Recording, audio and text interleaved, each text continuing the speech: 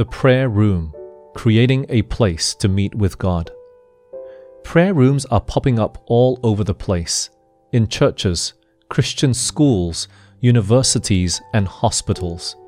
My friends and I even discovered 3 prayer rooms right next to each other in an airport in Frankfurt, Germany, one decorated for Christians, one for Jews, and one for Muslims. Prayer rooms in and of themselves are not evil. To create a quiet place where someone could step away from his or her studies or work to take time for prayer is not a bad idea. Incidentally, I have staffed prayer rooms for various schools, universities, and official church functions around the United States and internationally for several years now.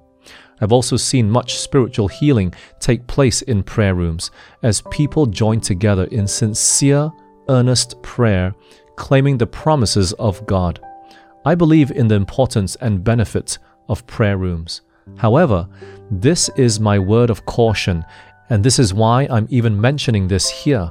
While creating a prayer journey or having a room decorated for prayer may make the environment more peaceful and welcoming, we need to guard against thinking that we have to create the right physical environment with which to meet or experience God.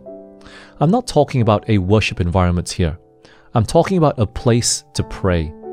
The point is that we could have the most elaborate and beautiful prayer room this side of heaven and still not find His presence if our hearts are not humble and repentant. Humility and repentance compose the environment where He truly meets us. Psalm 66:18, 51:17, and Isaiah 57:15. In this genuine biblical environment, any place can become a sanctuary, whether a lonely prison cell or a prayer room full of believers. So wherever we are, driving to work, in our private prayer closet, in a special prayer room with friends, rather than looking to physical props to help create the environment, let us remember that only God's presence through the Holy Spirit can make our room, or anywhere, a truly sacred place.